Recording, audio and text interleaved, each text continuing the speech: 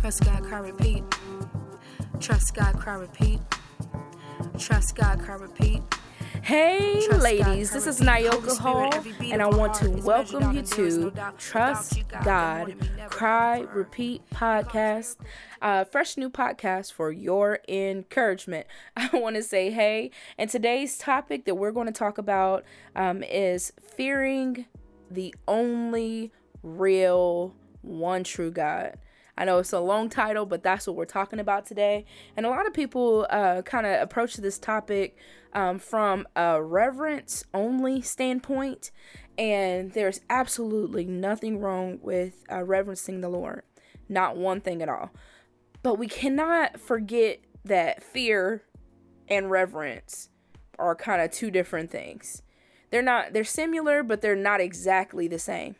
Like a child can fear that, my mom is going to pop my hand if I touch the socket, but they can do it anyway. It's like, you know what I'm saying? Or they can take a step back at the authority that God has given my parent to, correct this behavior. They're not going to do that. But it's different when we are talking about the only one true living God. We cannot come to God any kind of way. Like, I feel like, I don't want to jump ahead in my notes. Let me get back to it. Fearing God has gotten such a bad rap these days. Like, God is only like a soft-spoken, light tap on the back of the hand type of God. He's not, though. He's not just like, oh no, stop it, popping you on the back of the hand. He's the same God that flipped over tables, that drowned the enemies in the Red Sea after first parting the Red Sea and letting his children walk across on dry ground. This is the same God that rose people from the dead and so much more. Like, we have to remember that this is not just someone that we, talk about because he was a great part of history and, it's a fun fact. No, we're talking about the God of this universe, like the one who created all things that are created. And I feel like, nowadays it is kind of funny sometimes, or it's taken lightly when we talk about God, or it's taken lightly when we look at his word and we're sharing things out of his word. Because everybody who really knows me knows that even when I share out of God's word, I don't do it in front of men. Like, you know what I'm saying? I'm not trying to teach a man. I'm fully submitted under my husband, first under God, then it's my husband.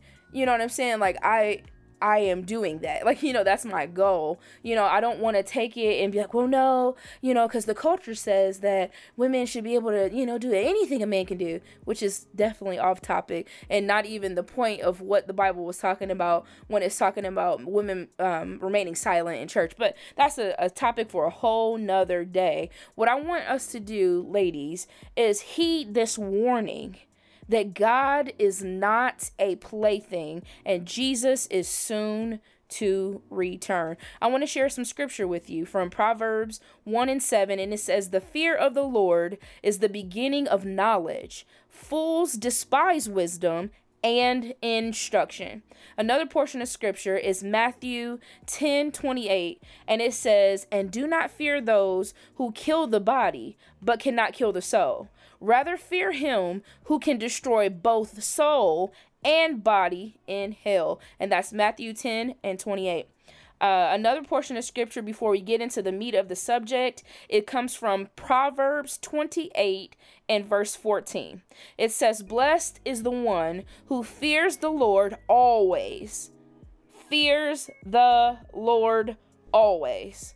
"But whoever hardens his heart will fall into calamity." And that last scripture is kind of where I feel like just kind of where we are as a whole, not individual, because it's always exceptions to things. But I feel like the culture is so like is heavily dictating what we're doing in the body of Christ, which it should not be that way. Like, the world is the world, the culture, the cultural norms and all those things are just that, cultural norms, but it should not dictate what we do in the body of Christ. The Bible should dictate what we do in our lives as Christians. The authority comes from God's word, which came from God's mouth. Like, you know what I'm saying? Like, we forget sometimes that we cannot handle the word of God either deceitfully or just any kind of way. Like, we cannot add to it. We can't take away from it. You know, we can't. The Bible warns us about taking lightly what God is serious about. Like, we can't look at the word of God if God says he hates something and we, you know, per the culture or per the times that we're living in, say, well, you know, I think it's okay, because then we're putting ourselves in the place of God, which is very dangerous. Very dangerous. So I want to share, I don't know how many of you ladies heard about this female comedian. Her name is Heather McDonald. She was 51. Not was, but is 51. And she collapsed moments after saying that she is vaccinated and boosted and she still has her period, proclaiming that she still hasn't contracted COVID, and that clearly, she said, clearly, Jesus loves me the most. Seriously, so nice, so nice. I'm taking directly from her quotes. The next moment after finishing this sentence, she stumbles, her eyes roll back in her head, and she falls unconscious, hitting her head on the stage floor. The audience at first, you can hear in the video, was her laughing, apparently thinking that, you know, it was a part of her act. Now, when you read the article about, you know, now she's in the hospital and all this, trying to recover, she says, and this comes out of her mouth, it says, I've never, ever fainted in my life. This is what she said. This was so out of character. I've never done this in my entire life. This has never happened in any other part of my life. So after seeing this, and I'm telling y'all, like, it was my husband who originally showed it to me. And after, I was like traumatized. I promise I was, because it struck a chord in my heart. Like, I want to make sure that I do not forget to take serious what God takes serious. Period. Like, I want to make sure that I don't take light of his word, because there are consequences. And I feel like God showed her so much grace and mercy for her to even make it through the situation. She's still alive. She's banged up. She has a fractured skull, and, you know, she has bruises and black eyes and all that, but she's still alive. And I feel like God, I can't speak for him, but what I'm saying is, I feel like God is merciful and gracious to even bring her through this situation. You know what I'm saying? Like, it reminds us how he didn't let us die in our sin, that to give us another chance. And I'm praying, and I really do want to pray, you know, for her, that she gets the point. Because even later down in the article, you know, she's still doing little hashtags like, what do you think caused it? COVID? Pound, you know, hashtag COVID, or hashtag Jesus, or hashtag karma, or something like. So I'm just praying that she gets the point. Like, God is not a plaything, period. Like, he's not to be played with. He is to be loved. He is to be honored. He is to be praised. He is to be feared in some respects, or in all respects, but also reverenced. Like, we're talking about the one who controls our next breath. So in this, and when you, like I said, when you watch it, it's like it's almost eerie to see before and after, like, you know, that kind of thing. But she was openly mocking God. She was actually bearing false witness in that moment, saying that he loves her most because she still hasn't gotten COVID. Like, this is not a game. You know what I'm saying? Like, we are not in a place in our life, or ever should be, where we think that we can kind of come at God any kind of way. We cannot. So and the word of God also warns us against bearing false witness, which brings me into today's portion of scripture. We're going to talk a little bit about Ananias and Sapphira. And I'm coming directly from Acts chapter 5, verse 1 through 11. And I'm going to get through this quickly, but I want to bring this home. And it says, but a man named Ananias with his wife Sapphira sold a piece of property, and with his wife's knowledge, he kept back for himself some of the proceeds, and brought only a part of it and laid it at the apostles' feet. But Peter said, Ananias, why has Satan filled your heart to lie to the Holy Spirit and to keep back for yourself a part of the proceeds of the land? While it remained unsold, did it not remain your own? Like, it was already yours. Like, what are you doing? And after it was so, was it not at your disposal? Why is it that you have contrived this deed in your heart? You have not lied to man, but to God. When Ananias heard these words, he fell down and breathed his last. And great fear came upon all who heard it. The young men rose and wrapped him up and carried him out and buried him. After an interval of about 3 hours, his wife came in, and not knowing what had happened, and Peter said to her, "Tell me whether you sold the land for so much." And she said, "Yes, for so much." But Peter said to her, "How is it that you have agreed together to test the Spirit of the Lord? Behold, the feet of those who buried your husband are at the door, and they will carry you out." And immediately she fell down at his feet and breathed her last. When the young men came in, they found her dead, and they carried her out and buried her beside her husband. And great fear came upon the whole church and upon all who heard these things. Again, that's Acts 5, 1 through 11. Wow.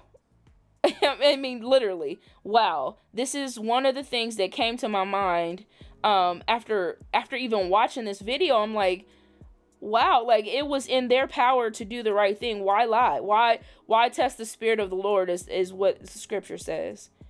So let's keep it moving. It used to be a time where there was like an unspoken respect for the things of God. Like you wouldn't do certain things on the church grounds, or you wouldn't do certain things inside the church, or, you wouldn't say, certain things around even the church building or around church people or whatever. But I feel like we have definitely moved past that, where almost anything and everything is acceptable, or is coddled, or it is almost... the word is escaping me at the moment, but it is almost like anything can go. It's like a free for all. Like I said, it used to be where secular music wasn't played in church. Now secular music is played in church. There was a time where, oh no, you're going to change. You're not wearing that into the house of the Lord. Now it seems like that's the first thing that's being put on. Or you're not going to say that, or someone hears somebody else talk to their kids. Their kids talk to them improperly or rude, or, in a rude manner or whatever. And they stepped in like, don't talk to your mom like that kind of thing. Like now it's like, well, did you listen to them? Did you hear them out? Like that kind of, I don't know why I keep doing that awkward whisper, but I just feel like we've made this weird shift to where certain things are just acceptable. And we have to remember that we cannot just do anything and everything and call ourselves Christians. We cannot do anything and everything and then also, do anything and everything in the house of the Lord as well. Like we have to remember that God is to be feared. God is to be loved. And in that love, he requires certain things of us. He requires certain things, and we can't do it without him. We cannot say the title of Christian, but then have no fruit, or barely any fruit, or just enough fruit to sustain us through Sunday. Because that was like a play on words, or hopefully you got that. But we as women of God have to remember that we cannot allow the world to soften our hearts towards God. We serve the only one true and living God. And as loving as he is, he will not change his truth. He will never change his truth. I'm getting tongue-tied. I rebuke that. He will never change his truth to be more palatable. Never will he ever change his truth to be more palatable. And we should not either. If we look at a portion of scripture, or we're getting ready to try to help a brother or sister out, and we stop and then try to find a better way of saying it. I'm not saying like being rude, period, and you just a mean, nasty person. No. What I'm saying is you're getting ready to share truth with someone. but instead you water it down to make it more palatable and less offensive, we are in error, and we cannot do that. We should not do that. The Bible says in Hebrews chapter 4, verse 12, the word of God is living and active, sharper than any two-edged sword, piercing to the division of soul and spirit, of joints and of marrow, and discerning the thoughts and intentions of the heart. That's Hebrews 4 and chapter 4, verse 11. We have to check our hearts and our minds and our thoughts pertaining to God. And I'm saying that because if we feel like God says this, but I feel like, and then we go on our feelings, we are in error and we need to change. If the word of God says train up your child in the way that he should go or it should go, and he will not depart, then we can't add to it and say, well, he will not depart. Or if he departs, I've heard this, and it makes my heart break into a million pieces. I know that was a little dramatic, but I'm serious. Because people will take that scripture and say, well, if he departs, then he'll come back. But that's not what the word of God says. It says he will not depart. So let's not give an occasion or excuse for sin. Let's hold the line, like literally hold the word of God and the authority that it was made for. Because we're talking about the only one living and true God. Like, we're not talking about, some wooden statue that you have to polish, or you have to, change positions on a shelf. We're talking about the God of all things created. It's too late in the game to be trying to pretend like, we don't know the word of God. And that's another thing. Make sure that we are in our word. Me included.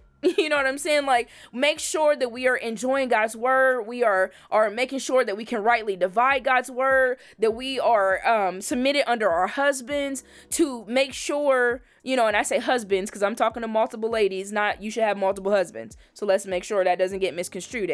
But we are supposed to be submitted to our own husband so that he can teach, he can lead us, he can wash us over in the gospel. That's what we should be doing. So that we can show to our children how a wife is supposed to submit, how a wife is supposed to honor her husband, which honors God. We can't be loose cannons, to where we say and do anything and think we're honoring God. I just had to say it. I just had to do it.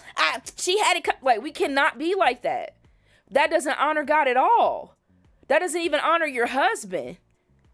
Like, we are supposed to be protecting our family emotionally. Like, we shouldn't be blurting our business out in the streets. We shouldn't be using Facebook and Instagram and Snapchat and TikTok and all these other facets to blurt our family's business out. You know what I'm saying? Like, we should be discreet and chaste. We should be looking to older women to, and older doesn't always necessarily mean older in age, but also it can mean older in experience in Christ. Like, you've been in Christ longer than I have. I can glean from your wisdom. I can glean from, your experiences. And at any point of our life, we can be both the older woman in someone's life and also a younger woman to someone else. Like, we always can be getting knowledge and giving knowledge. So I just want to leave you ladies with that. I really want to encourage you to fear God. And I'm not saying fear in the world's terms. I'm saying biblical fear, like understanding that your next heartbeat is because the Lord God called it to be. That he measured it out at birth. The time started as far as how many heartbeats you had left.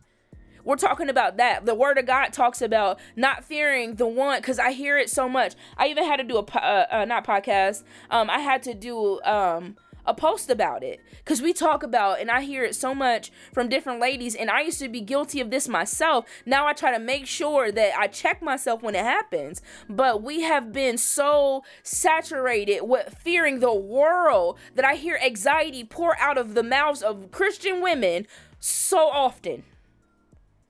Oh, my anxiety, is high, or, oh, I'm feeling anxious. Okay, then submit that to God. And I'm speaking from experience. I'm not just pointing a finger behind, some blanket or a curtain of whatever. Like, I had to actually submit the things that was causing me fear to God. And when it pops up again, or the enemy tries it again, I got to submit it back to God as well. But ladies, we cannot fear the world who can't harm us and then, not fear God. We need to fear the one who can kill both body and soul in hell. Like, we literally need to be focused on God. It is so late in the game and he is soon to return. We do not want to come this far in Christianity and miss out because our devotion, our focus, even our praise really goes to the world. How many times? Okay, you think I'm playing? Okay, how many times? Check it, count it, do it tomorrow, whatever, do it the same day. Whenever you listen to this, those who find themselves talking about fear or anxiety and stuff like that, how many times in that day, let me know that you said anxiety or anxious. Write it down. And then see how many times you talked about God. See how many times you picked up your Bible. See how many times you praised the Lord with that mouth. Like, we have to stop lending our members to fear of the world or fear of the culture or fear of offending someone, because guess what? I don't care if you have your Joel Osteen voice on and you're wearing the softest mink coat just for them to stroke as you're saying it. You cannot say to someone that really they don't want to hear nothing about God, and just because you said it in a whisper, all of a sudden they're like, oh wow, okay, cool. Like, no, they're going to be offended because you're challenging their lifestyle. You know what I'm saying? Like, it's like we have to call sin, period. There's no escape clause on that. Like, it's not sin because I don't feel like it's that bad. No. We have to make sure that the authority in our life comes from the scriptures. That everything that we experience is filtered through that, and then we form our opinions. Not have our opinions and our 34 different concordances of whatever and somebody else's opinion. Then we look at the word of God. We have to push all that out of the way, open the word that God put for us from the creator of all things created, and read the Bible for what it is.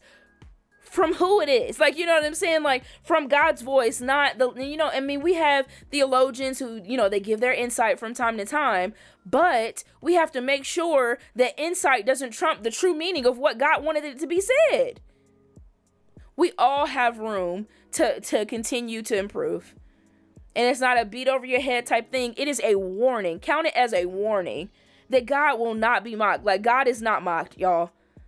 We cannot just take God any kind of way. We need to make sure that we are honoring God, that we are, as women of Christ, like, we literally are doing our due diligence. And honestly, that's all I got to say. So remember that there is a book out, new third book of mine, entitled Better Off Dead, Silencing the Lies of Satan. Get it, grab it. It will be a good tool alongside, the Bible and any other Christian book that you would like to read to help encourage you to open your word. Also, is there to help you have tactics of being able to focus in and see where Satan is whispering things.